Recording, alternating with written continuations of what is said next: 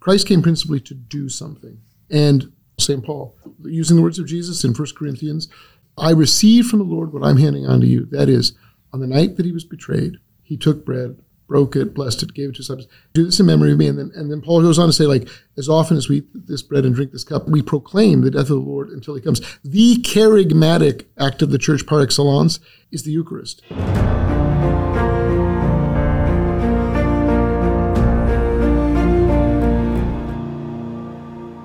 Welcome to the Catholic Theology Show, sponsored by Ave Maria University. I'm your host, Michael Dauphiné, and today I am joined by Monsignor Michael Heinz, who is the Academic Dean at Mount St. Mary's Seminary in Emmitsburg, Maryland. So welcome to the show, Father. Thank you, Professor Dauphiné. Excellent. So glad to have you here. And a fun fact, Father Heinz and I were actually graduate students together 20-some years ago, almost 25 years ago at the University of Notre Dame a long time ago. So I sat at the feet of the master, Michael Dauphiné. Hardly.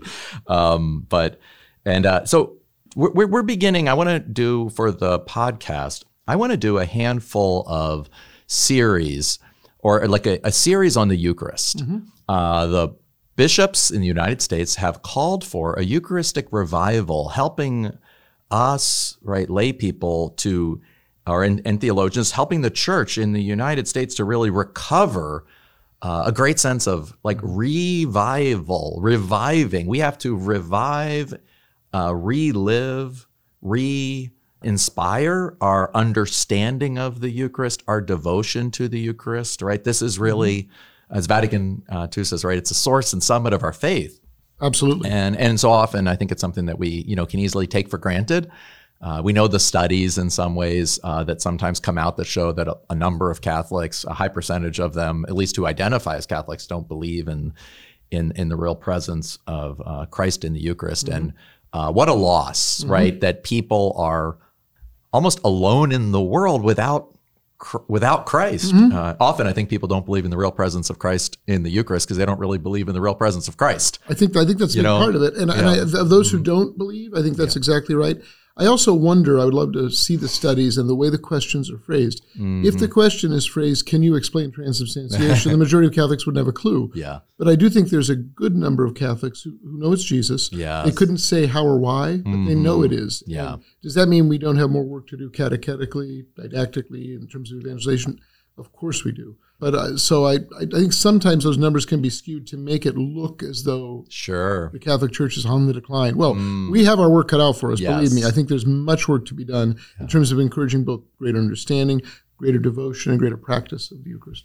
Yeah, that's so well put, Father. And so your specialization is in the early church, right? Mm-hmm. The great the fathers of the church, the apostolic fathers and later fathers. Mm-hmm.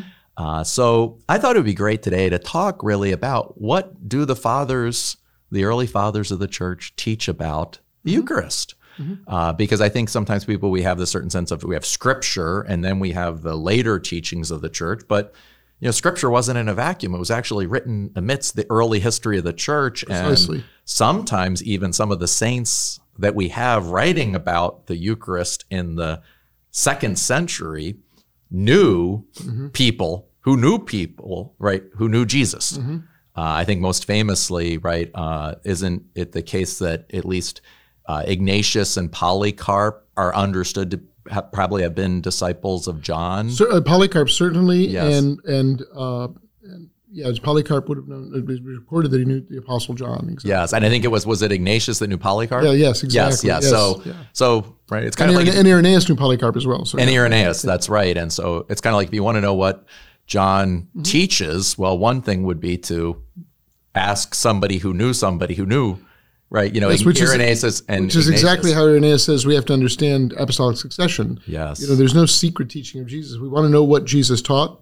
The persons to ask would be the persons who succeeded those to whom he spoke, which would be the successors of the apostles, those who are now bishops in dioceses. Yes. Yeah. I think he gives that beautiful line where he says, especially Peter and Paul who died in Rome, And so we can trace apostolic succession back to Rome. And that was already contested around Irenaeus of Lyon, for listeners who may not know, is a 2nd century brilliant, both saint and brilliant bishop and teacher, but probably wrote around 160. Yep, exactly. In that rough area. And Ignatius of Antioch, another saint, he died and was martyred in 107. So we're getting very close to the time of the apostles. So I thought, just for listeners who may not be familiar, there's a little section in the Catechism from another, I believe, another 2nd century saint named Justin Martyr.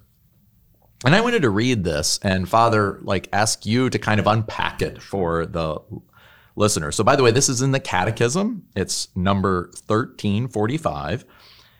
And he basically gives a description of the Eucharistic celebration, as he puts it. And he writes this around 155. And it's just shocking.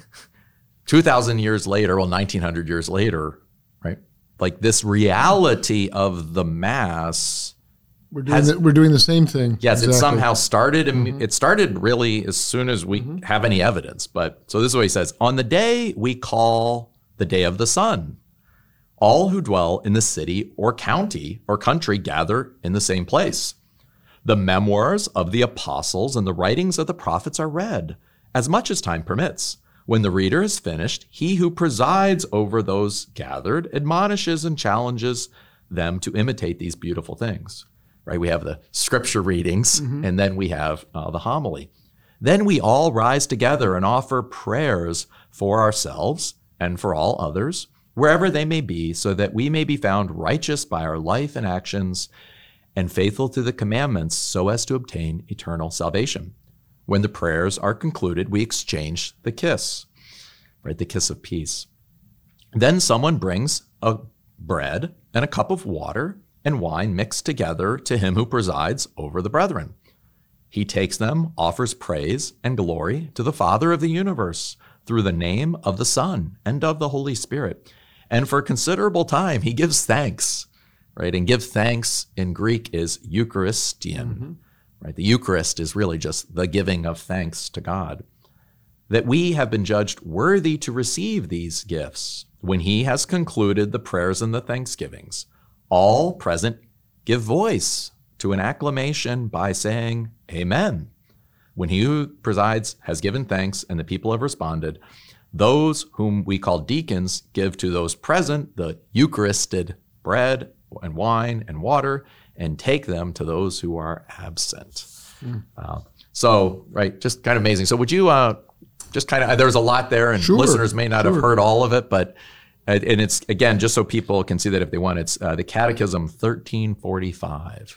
Yeah, the first thing to note is that there are some people who assume the Mass is a medieval invention or a Renaissance invention, or there's some who hold that basically it was the Council of Trent that told us what the Mass was. But in fact, the basic structure is found as early as 155 in terms of liturgy of the Word, liturgy of the Eucharist, the elements, the memoirs of the apostles. By that, he means the Gospels, the writings of the prophets. Old and New Testament were read together, okay? And understood together. The scriptures, the Old Testament always is understood in light of the saving work of Jesus. So the New Testament provides the lens through which the Old Testament is most clearly understood. There was also a homily. Okay, he says the presider, the bishop, speaks an exhortation. There's preaching. There's also what we know as the prayer of the faithful, common prayers said for the needs of the church and the world. And interestingly, we see the sign of peace take place not during the Eucharistic prayer, but at the end of the prayer of the faithful. There's a kiss of peace as part of the celebration then. Then, of course, there's the offertory. Gifts are brought forward, bread and water and wine, as we do today. And water and wine is used still because Jesus did it that way. We don't, in the time of Christ, to make the wine last and to cut it because it was very strong, one had to use water to make it more palatable, which is why Christ used water and wine. But we continue that practice, even though contemporary winemakers don't make wine that strong. We do that because Christ did it. And it took on in the Middle Ages sort of symbolic and allegorical interpretations, but the fact is the practice we retain is the practice of Christ. Then those gifts are offered, and then notice how it says the presider, that is the bishop, offers prayers and thanksgivings to God the Father through the Son and the Holy Spirit. There's a pattern to all Christian prayer that's Trinitarian. Our prayer is, almost all public prayer is addressed to the Father through the Son in the Spirit. And you'll catch those prepositions in the prayers we say from time to time if you listen carefully. It's not just sort of a poetic codicil thrown on the end of a prayer. It actually expresses the way we relate to God. God reveals himself as Father, Son, and Spirit, but we relate to God in a sense in reverse order. It's the Spirit given to us which enables us to recognize the lordship of Jesus Christ, his identity as the beloved Son. So it's the Spirit who brings us to faith in the Son, and it's the Son, he himself says, who is the way to the Father. So our mode of relating to God is in the Spirit, through the Son, to the Father. And the public prayer of the Church replicates that pattern publicly. There's a handful of prayers in the Roman Missal addressed directly to Christ, to the Son, and rightly so, but almost all the others are addressed to the Father. And then there's the distribution of the Eucharist. And further, Justin notes, those who couldn't be present, okay, the Eucharist is brought to them by deacons. Often in parishes, you'll see people after communion, deacons or others, taking communion to the sick and homebound. Elsewhere in the First Apology, a chapter or two later, Justin talks about as well how there's a collection that's taken, and that collection exists for the service of those in need. Justin wants us to connect the Eucharistic celebration, the Mass, with the ministry of charity, the work of charity that what the Mass celebrates. It's the engine, so to speak, of the life of charity of the Church. We're propelled not just by do-goodism, not by a sense of outreach. We do those things, but what moves it is divine charity, which we've experienced in the celebration of the Eucharist that prompts the kind of action. The entire social mission of the Church, the movement to the peripheries, the engine for that has got to be the Eucharist. When anything else is driving it, it's dislocated. Yeah, and that's so it's like Mother Teresa would say that it's not social work. Exactly. This is, and which is why the missionaries of charity would spend an hour a day in adoration. It is the gospel. It's just the gospel. This is what the gospel is. And that's why she'll say, I remember there's a story of one of the sisters saying, why are we spending an hour? We need to be doing more work. She said, now we're going to spend 2 hours in prayer because this is the heart of it. And so there doesn't have to be, and there shouldn't be a kind of rivalry or opposition between the liturgical life of the Church and social justice, we might say, or outreach to the poor. Yeah. But we have to ask ourselves all the time, we have to keep ourselves grounded in the Eucharist as you said, the source and summit, quoting Vatican II, the source and summit of our life. I wonder too, related to your introductory comments, which are so shrewd, the problem we face is that the Eucharist is a thing Catholics do, or a part of Catholic life. And actually that's misleading because it isn't a thing, it should be the thing, and it isn't part of our life, it is our life. Our life has to be rooted in, centered upon, and flow from the Eucharist. It's the dangerous thing people will say. I've said this in homilies and people are a little aghast. I say, the most dangerous thing one of us can say is that the Catholic faith is the most important part of my life. And people sort of gasp because it shouldn't be a part of our life. It should be what formats our entire life. The Eucharist isn't a thing we do on Sunday or occasionally on weekday. It is actually the mystery, the reality that should format our existence. And we see this in someone like Ignatius of Antioch, writing before 107, 110, when he dies, somewhere in there, he's being carted off to Rome to face execution. He writes a series of 7 letters, and he identifies his himself, his discipleship, their life with that Eucharistic sacrifice, which is to say that our identity is found in that. Martyrdom and the Eucharist are deeply and intimately connected, because what martyrdom is one taking in his own life or her own life, living out that mystery of the Eucharist most profoundly by imitating that self-gift of Christ. And it's not the kind of imitation of a self-gift where you watch Christ do it and you do it. It's you see Christ do it, and then Christ in you offers himself, and you in free union with him do the same. So for Christians, it's especially important to think that imitation of Christ is never simply, here's a moral template, we've got to do this. It's actually imitation via participation, which is we're brought into the mystery of Christ's death and resurrection by the sacraments. He dwells in us by grace. And so when I'm forgiving someone who's hurt me, it's actually Christ forgiving in and through me. I'm freely consenting to Christ forgiving in and through me, Christ loving in and through me. So that this is the way we avoid any kind of crass moralism or Pelagianism, where the Christian life is reducible to lots of hard work. And you just got to gut it out and fight through it. There's an element of that in the Christian life, but it can't be dislocated from the life of grace. Yeah. What you're describing there, it reminds me, sometimes people will on a human level say, I need to stop being a human doing and I need to be a human being. We often define ourselves so much by the activities that we do, and it's great to do activities, it's great to work, it's great to be of service, it's great to do things. But ultimately, we know that all those things they flow out of our being, and at times those activities are taken away from us, either through circumstances outside our control, through sickness, through maybe being, fired or different elements, and it's crushing. And we have to kind of recover that sense of being, human being. And in a way, what I hear you describing is that our Christian life isn't merely the things we do as Christians, but it's the being of Christ that is in us. So not only are we human beings, but now in a way we're kind of Christian beings where the life of Christ we receive in the Eucharist, which is really as the Eucharist in the Mass as the representation of the one and eternal life of Christ, right? The life, death, and resurrection of Christ, his self-offering, his love of the Father, his journey both through death and back to the Father. That is then the reality that becomes my identity, my being, before anything else I do. Exactly. And I think that's really so enriching. And of course, it shows in a way why even, again, it's great to be a devoted father. It's great to be a devoted mother. It's great to be a devoted teacher, to serve the poor. But one of the things we discover if we've actually ever done that for a period of time is we begin to realize I can't solve all the problems of the poor. I can't somehow make it so that my children, won't suffer from a harsh world and sometimes even from their own and like my own, right, inadequacies, my own lack of judgment or their own lack of judgment. And when you're a teacher, you realize, so in a way, when you begin to try to serve other people, one of the things you realize is your fundamental inadequacy.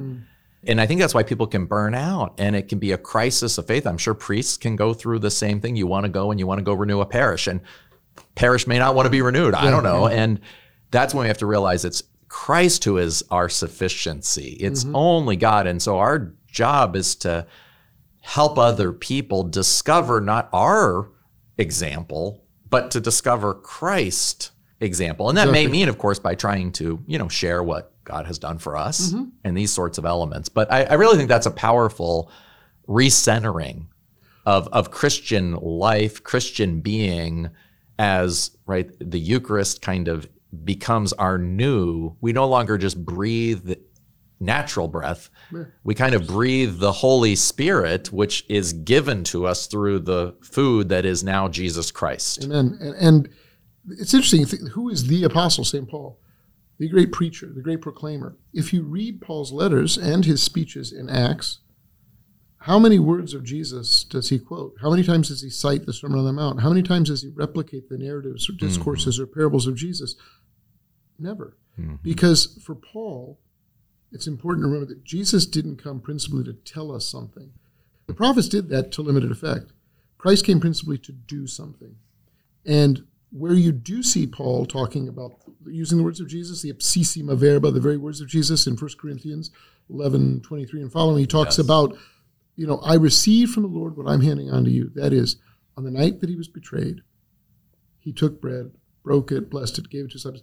Do this, and then do this in memory of me. And then Paul goes on to say, as often as we eat this bread and drink this cup, we proclaim the death of the Lord until he comes. The charismatic act of the church par excellence is the Eucharist. Wow! Right at the heart of Paul. Exactly. Paul's great preaching is Paul. And Paul would be the first to tell us that the teaching of Jesus matters very much. However, Paul would want us to make sure that the context in which we understand, what is the hermeneutic for the preaching of Jesus? It's the cross and resurrection. As the Gospels were written in that light, in the same way, all the church's catechesis, teaching, and all of that, absolutely important. Yeah. But the context in which those are situated, understood, and lived out has got to be Eucharistic. It's got to be the Paschal mystery that qualifies. So for priests and deacons, those who preach, and bishops, I assume too, the altar has to interpret the ambo. That is to say, the death and resurrection of Jesus becomes the lens through which all of Scripture, Old and New Testament together, is understood, read, prayed, and preached.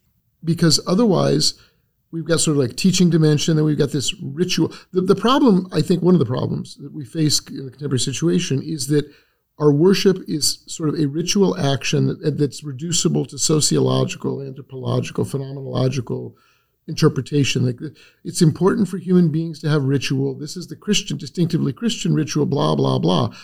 Thoroughly inadequate and damaging understanding of what we do. So that our life, the Eucharist, is the center.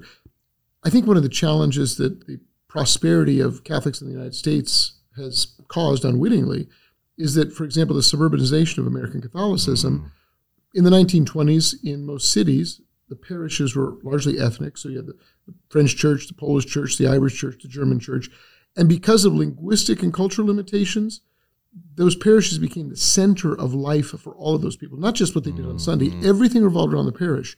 The melting pot, while good in many ways, has also unwittingly diluted Catholic culture in our nation, so that now we have these large, beautiful, often financially successful suburban parishes. But the challenge is people see them as, I go there on Sunday, fulfill my obligation, and go home. There is no other connection to the parish or to Catholic life generally. If they have a connection to Catholic life, it's through Twitter or a blog or, Father Mike Schmitz doing good work, Bishop Barron doing good work, but that their identity as Catholics is unrooted, really, in a particular community, because this is the way Catholic ecclesiology works. The church is never reducible to any one particular place, but it can only be encountered in local particular places. It doesn't exist as a reified, there's the church hovering out there that I relate to. No, the only way I can relate to the church is through a particular community. But the church at the same time is never reducible to that community. Yeah. And so it's a bigger challenge than, I think the Eucharistic revival has got to be understood within the broader question of Catholic culture in our nation, in our communities, in our parishes, because just encouraging Eucharistic devotion and piety, absolutely good things, is not going to work if there isn't a hub where that people come, because that's where not just they're getting fed on Sunday, but that center of our life is the parish. Okay, where all our like our friendships, activities, our culture, all make sense. In the same way that I don't think that if you look at current testing nationally done of Catholic high school and college kids, their awareness of the doctrines of the faith is actually better than it was 40 years ago. And I think that the catechisms that were produced by it or from it have helped enormously.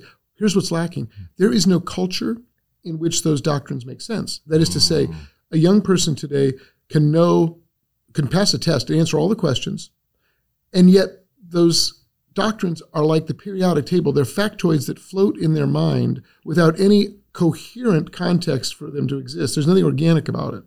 And I think that, for example, we will find young Catholics today, high school or college kids, who simultaneously in their mind hold that same-sex acts are intrinsically disordered and gay marriage is probably a good thing. It's never entered their mind that those two things are in conflict, because there's not an organic, the analogy of faith is not there. So there's no organic place for the doctrines of the church, including Eucharistic faith and piety, to fit. And so it's just it's an activity that is part of my life, but they're unaware of how it fits into the whole, or how it actually should form. Which is really fascinating if we go back to the earlier part of the conversation where, that sense of like, if the Eucharist as the fundamental mystery of Christ's work of salvation and Christ's person, as it enters into history, and that becomes the centering principle, then it's kind of, again, what we experience today is kind of a fragmentation. Yes. And so I think one of the works that we want to do, both in parishes and through other, movements, and I think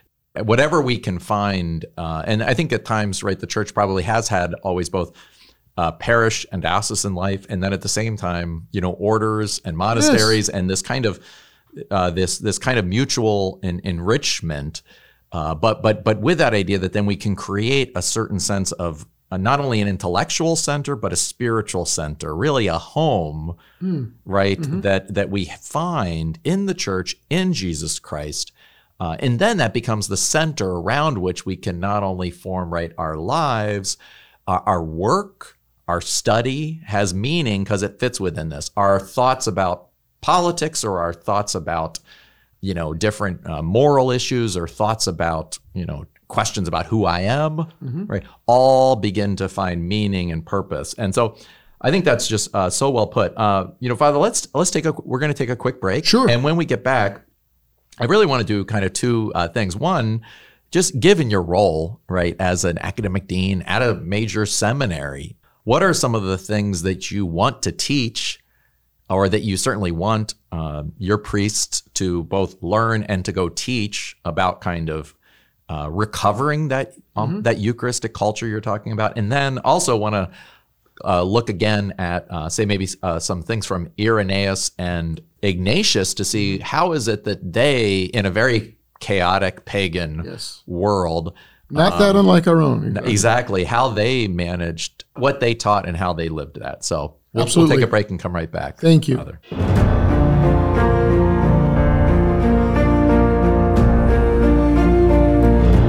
You're listening to the Catholic Theology Show, presented by Ave Maria University. If you'd like to support our mission, we invite you to prayerfully consider joining our Annunciation Circle, a monthly giving program aimed at supporting our staff, faculty, and Catholic faith formation. You can visit us at avemaria.edu to learn more. Thank you for your continued support, and now let's get back to the show. Welcome back to the Catholic Theology Show, and I'm delighted today to have Monsignor Michael Heinz, Academic Dean of Mount St. Mary's Seminary in Emmitsburg, Maryland, with us. So thanks again for being on the show. And I'm delighted. Thanks for the invitation. And I'd love just to kind of ask kind of that big picture, given your role, academic dean at a major seminary, what are some of the key things that you want to teach priests and that you want them to teach others about, recovering this centrality of really Eucharistic life? Well, first of all, I would say I'm very blessed. I've been there 7 years now at the Mount, and I am very edified by the young men who come to the seminary today. It's some men. It means leaving behind a lucrative job. A young woman with whom he had a very good relationship and realized that God's calling him to this. Mm-hmm. There's a lot more cost today to some men leaving and coming to the seminary than there was, say, 50 or 100 years ago. Guys I went right out of high school, so I was what we call a lifer. I never actually had to give up anything significant to come to the seminary, whereas there are men today, lawyers, physicians, who've let go of that life. They went from living in their own home, having their own car, their own life, to living in a dorm with a bunch of kids who are a little younger than they are. But what I find is a deep love, a deep appreciation of the prayer life. One of the things that has edified me about the Mount is there's a culture there that takes the life of prayer very seriously. Oh, that's beautiful. Well, and again, I didn't create it. I walked into it and wow, this is great. And it was built over last century, I'm sure. But there's never a moment when you go to any chapel on campus where there aren't men in there praying. And these are men who take their prayer. And the culture of the Holy Hour is very strong there. When I was in seminary, 40 years ago, 35 years ago, the language of Holy Hour just wasn't as prominent, Now, no one's bound to do a holy hour. No priest is bound to do a holy hour. But it's inculcated in the men there the importance of the life of prayer. So everything that I do in a classroom, I think, is rooted in their relationship with the Lord. As a teacher, if I do anything well, it's when the man says to me, this class is helping my prayer life. And I'm like, then I'm doing the right thing. That tells me I'm on the right track. What I want them to have is like that integrated vision that we spoke about earlier, that organic analogy of the faith, where all the pieces of the faith are not disparate pieces or discrete elements. They are rather part of a whole that makes sense. And honestly, if we can communicate that whole in our preaching and catechesis, what happens is all of a sudden the things people are doing all the time now have new meaning to them. It's like, oh, this makes sense. And so that their preaching can deliver the fullness of that vision. So it's not one particular doctrine that needs to be reaffirmed. What I find is they're deeply faithful. I don't have to try to persuade any of them that Jesus is truly God, or that Mary was perpetually a virgin, or that Christ is truly present in the sacrament. That that's no-brainers to them.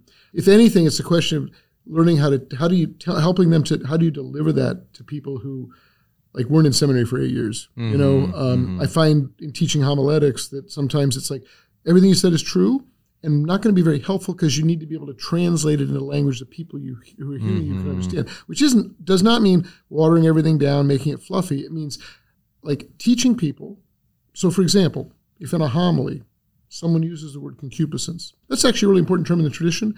Yeah. My advice is not don't use it. It's if you do use it, explain it. Yes. So that when Yes. people leave church, they now have a new word in their lexicon that's part of the tradition, and they also understand what it means, rather than it's like, Yes. Father talked about this thing today, but I have no idea what he was saying. So I think it's helping them to be good teachers and preachers, but to really... Do you want to define, by the way, concupiscence real quickly? Oh, yes. For our Disorder, listeners? a moral feebleness, disordered, our propensity to sin. Yeah, absolutely. Our Right, weak, moral weakness that Yeah. all of us have that's a result of original sin. Sorry. No, I just thought it'd be That's funny. Yeah, that's funny. That's funny. Yeah, that's funny. And, but no, I love that idea. That's a great example. Because I think preaching, you don't have to, you have to dumb it down. You can actually use words of the tradition, but make sure you tell them what that means. Mm-hmm. So in any case, I find teaching them and is a joy.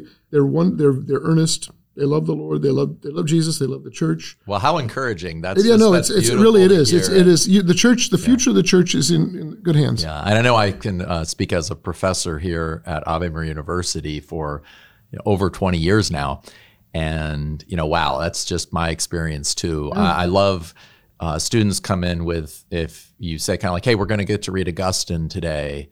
They're excited. They think, wow, I want to learn more about Augustine, because I think students today who are kind of intentional about wanting to learn more about their faith and deepen their faith have a certain sense that the answers from their culture about who they are, about who God is, about meaning in life are empty.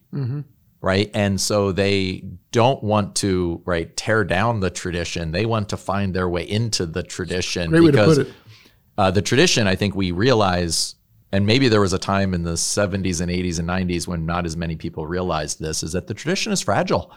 I mean, in a way, God will save it. And in that sense, yes, of course, it's not fragile. But passing it on from one generation to the next is something that requires work. We need to preserve and honor and respect the tradition, or it can evaporate in a generation or two, as we've seen happen in sometimes with the kind of deeply post-Christianization or secularization, de-Christianization that has happened. There's a beautiful line from Gustav Mahler, who's a composer in the 20th century. But he says, tradition is not the worship of ashes, but the preservation of a fire. And I love thinking of myself as a teacher. I am totally inadequate to pass on the mysteries of God and to pass on this incredible patrimony that we have. I'm still just dipping my toe in the water of of this great Christian tradition. But when I think about that idea, wait a second, have I received the flame of learning? Yeah. Can I keep that flame of learning alive? Yeah. Can I pass on that flame to a few more candles? Yeah. And it's like a much easier, I don't have to master the tradition, but if I can receive the tradition and pass it on, then we can help preserve that fire. And anyway, just wonderful to hear you describe that with our that's very beautiful. Young priests. I think you're quite right. And like I'm still a student of the tradition. I'm not a master of it, And Yes. But if you actually are on fire with, like, if it kindles in you a fire, they're going to see that, and they're going to like, what is it that he's got, she's got that I want? It's that love for the tradition. Yeah, and these truths transform. Yes. That's the whole point. Is I want meaning, right? It's not like I don't have to choose between truth and meaning. It's that actually meaning is found when we discover truths that actually transform us. So Pope Benedict, please, pointing out that the deepest meaning of Logos is meaning. So who is Christ? He's the meaning made flesh. If you want meaning, go to Christ, because he is the Logos par excellence. That's beautiful. And by the way, anybody who wants to listen to an extra podcast on Pope Benedict, you can look at one of the earlier episodes that Dr. Roger Nutt and I did on the theological legacy of Pope Benedict. But I wanted just to kind of shift gears now. We were talking about kind of today. Let's go back to the second century, right? Actually, really with St. Ignatius, right? Not even the first, I mean, he dies around 107, maybe 110. So just the beginning of the second century. Think of it just a couple decades after the last books of the New Testament were composed. Yeah. I mean, just a very right. So John might have, we don't know exactly, but he might have died in the 80s. Yeah, he could have died maybe even later. He could have been even closer. I mean, this is very, very close. He's understood to have been a young man. Yes. And he lived at long. 33, and he, lives a long time. So Ignatius, though, he writes 7 letters as he's being taken to eventually be martyred in the Colosseum. And he has a beautiful line where he even, that often people know, he desires to have his body ground into the Mm-hmm. bread and wheat of Christ by the teeth of the lions. And he can use that language and speak that way. That has, we can say, oh, it's Eucharistic. Absolutely. Here's the irony. He's using it knowing full well that everyone who reads it's going to understand it that way. So there's a deep Eucharistic piety already in place rather than him having to say, and what I mean by that, folks, is he can use this. And again, here's the thing. His captors wouldn't understand what he's talking about if he were talking like that. Mm-hmm. Christians would, and he knows that. Yeah. And it's also, by the way, I always have a few students who say, like, well, do you think does he want to die? And of course, you always got to remember, like, he's going to die. There's nothing you can do. There's no power. There's no earthly power that's going to undo the Roman Empire's judgment, right? So he is kind of saying that I will accept joyfully. I will conform myself to the will of God as expressed in the midst of this horrible situation. He's not like the martyrs never actually pursue death. Yeah. That's precisely an imitation of Christ. Yes. Like Christ knowing everything that was coming upon him, as John says, went out and like he knew.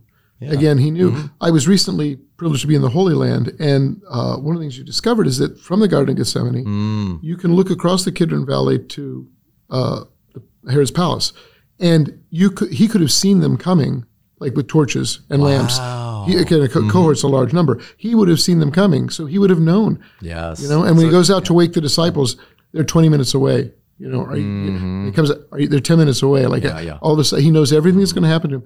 He could have run away.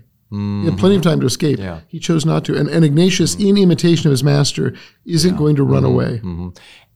And beautifully, he still asks the Father to take the cup away from him. So he says, Father, if you are willing, take this cup away. Divert this. Yes. But I'm not going to run away. I will accept the suffering. And so there's this beautiful line in one of his letters to the Smyrnians, to Smyrnia. But he says this. This is Ignatius.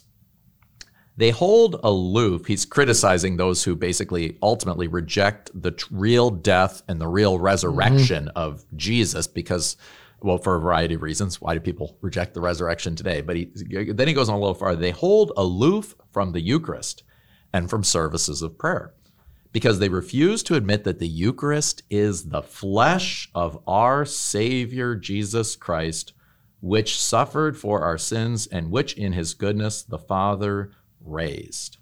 Beautiful. Right? So because I think some people do wonder, is the Eucharist just a symbol? Yep. I think if you read any of the fathers, it's very clear it can't be just a symbol.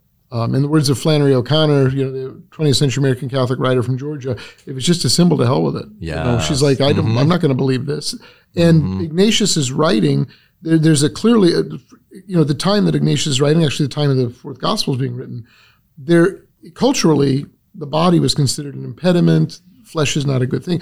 That John in one line can link the word with flesh, the word became flesh, or logos and sarx, linking them in the same sentence would have been incoherent to so many ancients of Greek Hellenistic background because of their Platonism. That would have been like, they don't go together. And there were a number of quasi-Christian groups, probably in the New Testament times and beyond, who refused the reality of Jesus' bodily existence. So not only does Ignatius want to make clearly, numerous times in his letters he says he truly was born of Mary, truly suffered under Pontius Pilate, truly died, truly was raised.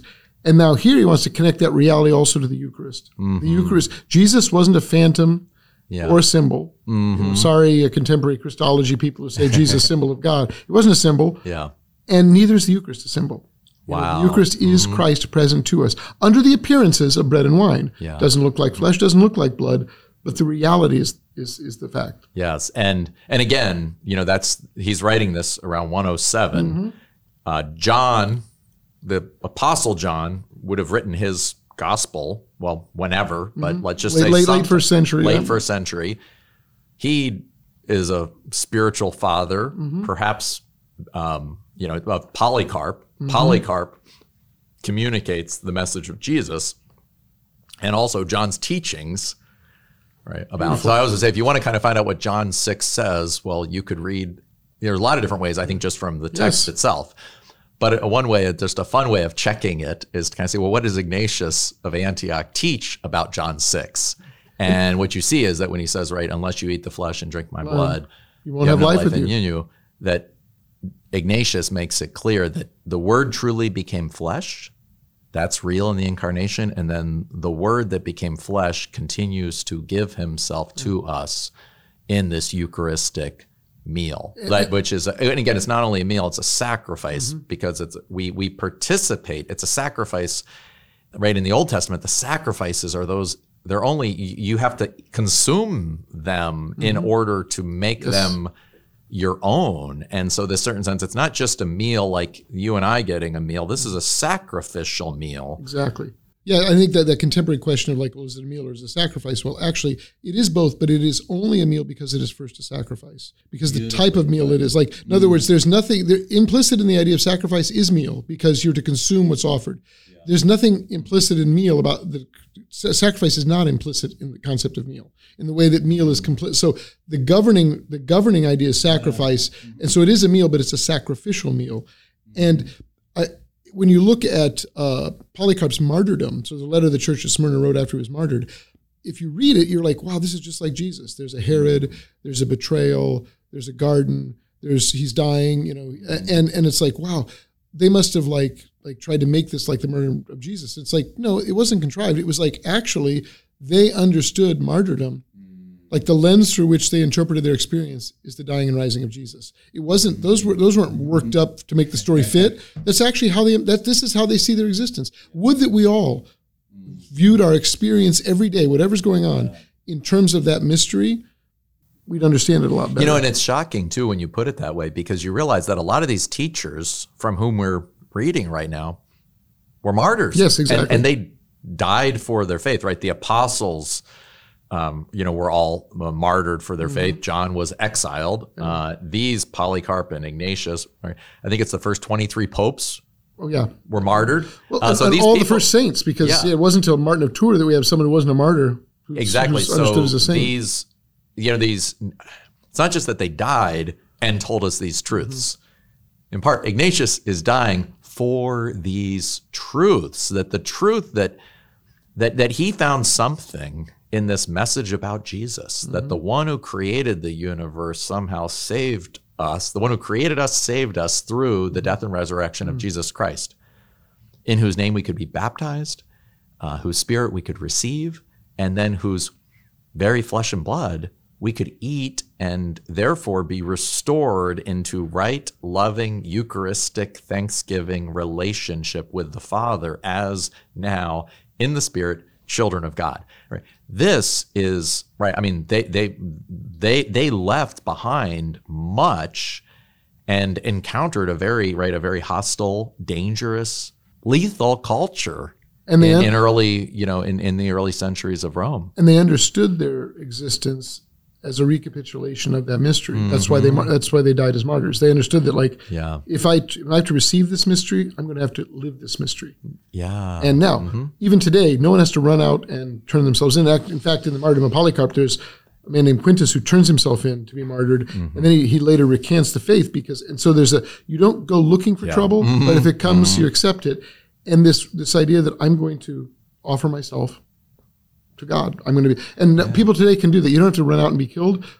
Parents can do that by death to self, little deaths to self every day, whether getting up at 2 a.m. to change a diaper, working that extra shift to pay for kids' school. That there are all kinds of deaths that we can experience daily. Maybe just biting our tongue when we're going to say something snarky.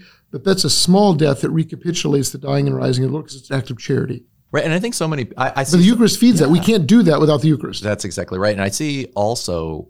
And maybe this especially, I don't know if, in your perspective might be a little different, but I see a lot of people that are kind of discerning vocations, wanting vocations. And there's a lot of pain and often suffering and loss associated with that. People might, all they want to do is get married, but they can't find a suitable partner. And they have to offer that.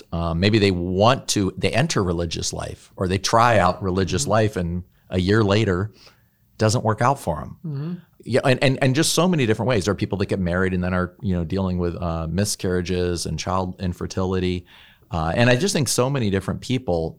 And this idea that it's in that very moment of that brokenness, right? In that moment of that brokenness, in which our heart, and I believe it's Psalm 51, which is this, oh, God have mercy on me, a sinner. from that certain sense of a broken and contrite heart, O Lord, you will not spurn. And so the true sacrifice that we can offer in a way is through the very brokenness that we have when we accept so much of what we want, even if we have holy desires. A lot of those desires in their earthly aspects are not going to be fulfilled. Mm-hmm. But the broken heart that God will not spurn is not only our own. It's really the very heart of Jesus. It's the heart of Jesus, right, that is on the cross, pierced by the sword from which blood and water flow, which is really the realities of the Eucharist and the thing. So I think it's something, especially as we talk about like priesthood or marriage or other things like that, is just to see like everybody in their baptismal vocation is already, and that wherever that is, and often, again, it's hard, or I'm sure I don't want to speak out of turn, but I'm sure you have priests who have a great desire to go serve Jesus, become ordained, and then perhaps have to deal with a lot of difficulties, maybe under a senior pastor with whom they don't agree, or a bishop who restricts things, or parishioners who just aren't quite interested. And you have to kind of take whatever you thought your vocation was going to be and then conform it back to that death and resurrection of Jesus Christ. All vocations, in a way, conform back to the mystery of baptism. Yeah. And of a senior pastor, a man I respect deeply, we're talking about priests who struggle, guys who stepped away from ministry, that kind of thing. And he said, what these guys need to realize is that it's always about the death and resurrection. Mm-hmm. It's like, and here's a guy who's experienced it again and again in his life. Yeah. And that's not just for priests. That's every baptized person. Yeah. Sometimes the Lord dashes our own plans and dreams, not because he doesn't love us, but because he wants us to love his dreams and plans, his desires for us. Mm-hmm. And too often my own, I could be in a parish where I didn't want to be in this parish. I want to be in that parish. Mm-hmm. Well, here's what God called me to be. So holiness doesn't begin in a circumstance that I want to imagine. It has to begin right now. And that will always involve that death to self. Yeah, that's so beautiful. And there can be that way in which I think sometimes we can, as we discover God's calling in our lives and we want to say yes to God and we want to do great things for God, that it's only natural that we would start thinking about the great things we want to do for God. Mm-hmm. Raise a perfect family, I don't know, have a perfect parish, make perfect holy hours, whatever these things are. And and yet all of that is also at the same time, even if they're good, they can also be the projections of our own ego trying to impose upon the world what we want. And I love the line in the Our Father, which is just so strange and so powerful. It's that your name be holy, right? Your kingdom come, your will be done. And in a subtle way, what we're actually doing is that's a massive correction, because largely what I want to do, even for God, is to build up my name for God, my kingdom for God, and my will for God. But that deep sense in which, to say yes to God for today. And that's, in a way, our vocation. And yes, do beautiful things for God, but to recognize that the outcomes are totally outside our control. And it's such a beautiful, rich tradition of saying this deep abandonment to the divine will. Mm-hmm. And I think it's all there in the Eucharist. I was going to say, that all those things are only, we can only say the Lord's Prayer. And actually, we can say it as baptized persons. We can only actually affect it if we're sharing in the Eucharist. Yeah, I love it. Even says we dare to pray. Right, exactly. We can only dare to pray it because Christ not only commanded us to, but he's praying it in us. Exactly. All we're doing is sort of aligning ourselves with him in us praying that to the Father, hoping that our abandonment to the Father could be as pure as Christ's. Well, that's beautiful. Let's as we close, I just wanted to ask you kind of 3 quick questions that I try to ask a lot of our guests. And what's a book you're reading? Right now, I am reading a little book by Jean Corbon, who's who's deceased now, was a Melkite priest. A little book on Christian experience. It's basically a book on how to read the Bible. And he's a great spiritual writer. He wrote a famous book, Liturgie de Wellspring of Worship. Wellspring of Worship. This is Jean Corbon, Corbon. Yeah, B-I-N, right? Or B-O-N. I heard that he helped contribute to the fourth part of the Catechism. He was the principal author of the fourth part of the Catechism. That's beautiful. On prayer. Yeah, a Melkite priest. He was originally one of the Père Blanc of Africa, the White Fathers of Africa, and then became a member of the Melkite Catholic community in Beirut. He wrote the fourth part of the Catechism in a basement because it was during the war between Israel and Lebanon that was being written. So his bombs are flying overhead and he's writing the fourth part of the Catechism. But he's a remarkable writer, not an easy writer, but I've read the Wellspring many times, but I wanted to read this book on the Christian, I can't remember the English title. Okay. It's the Christian Experience in the Bible or something. Okay. It's a misleading title because really what it is how we should read the Bible, like how to read it for prayer. Not so much for exegesis necessarily or study, but just for prayer. So I'm reading that. Yeah. Well, that's great. That's great. And obviously, I'm sure you have many as a priest, but what's just one daily practice that you do to draw closer to God and find meaning? Every morning, again, I mentioned at the Mount, the culture of the Holy Hour is very big. And so I usually am in chapel an hour before we have morning prayer Mass. And I do Lectio Divina, say the office, some personal prayer with the Lord, mental prayer. My prayer every morning is, I will give this hour to you, and then I will live with you in recollection and communion with you the rest of the day. Because if I don't do that, the day is just, I use the language of dislocated. I think it's apart from Christ, outside of Christ, it's in the vicinity of Christ isn't good enough. It's got to be in Christ. Yeah. I had this image of somebody had that idea and you don't want to, it's not magically or true, okay? But this idea that almost if we're sick with we sometimes need radiation therapy to purify us in different ways. So sometimes just being in the presence of the Blessed Sacrament, again, it's not, you don't want to, is kind of that it's that therapy where we learn to kind of purify what is not in a line with God, but then it's ultimately like a grow lamp or something where you're also then growing, and that sense of being in somebody's presence is, we can pray to God anywhere, but we also, sometimes we can only pray to God anywhere because we pray to God somewhere.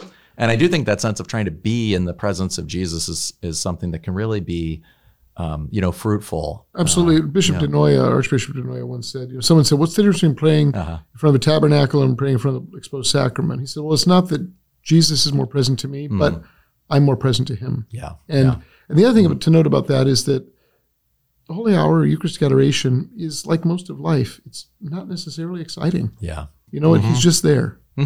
And all he's asking for us to do is just be there. Yeah. How well put. Father, just one last question. What's one belief that you held about God that you kind of learned at some point was false? And in a way, how did that false belief about God, kind of lead you astray in a way? And what was the truth? I think when I was younger, especially the idea that I had to prove my worth to God by by being morally upstanding or whatever, that in fact I had to earn God's love and mercy, and that sort of Pelagianism within me that if I just use my freedom right, everything would be good. Yeah. And the recognition that actually God's loving me even in my sins. Doesn't love the sins, but he's loving me even in the sins. Yeah. And that you don't earn it. It's a pure gift. And we don't deserve, no one deserves it. So, I joke with seminarians all the time, at the ordination ceremony, the bishop asks, have you found him to be worthy? And the true answer is absolutely not, but you're going to ordain him anyway, because no one's worthy of any of the graces or gifts of God, but God lavishes them upon us anyway. Yeah. So. Oh, how beautiful. Thank you for sharing that. And thanks so much for being on our show today. It's an honor. And so just for listeners, this is Monsignor Michael Heinz, who's with us, Academic Dean at the Mount St. Mary's Seminary in Emmitsburg, Maryland. And this is one of our episodes that's focusing on a series on the Eucharist and trying to recover and deepen our understanding of devotion to the Eucharist, and to try to kind of live out and contribute to this Eucharistic revival that we've been called to do by our spiritual fathers. Maybe so. Great. Thank you so much, Father. You're welcome. Thank you. Thank you so much for joining us for this podcast. If you like this episode, please rate and review it on your favorite podcast app to help others find the show. And if you want to take the next step, please consider joining our Annunciation Circle so we can continue to bring you more free content. We'll see you next time on the Catholic Theology Show.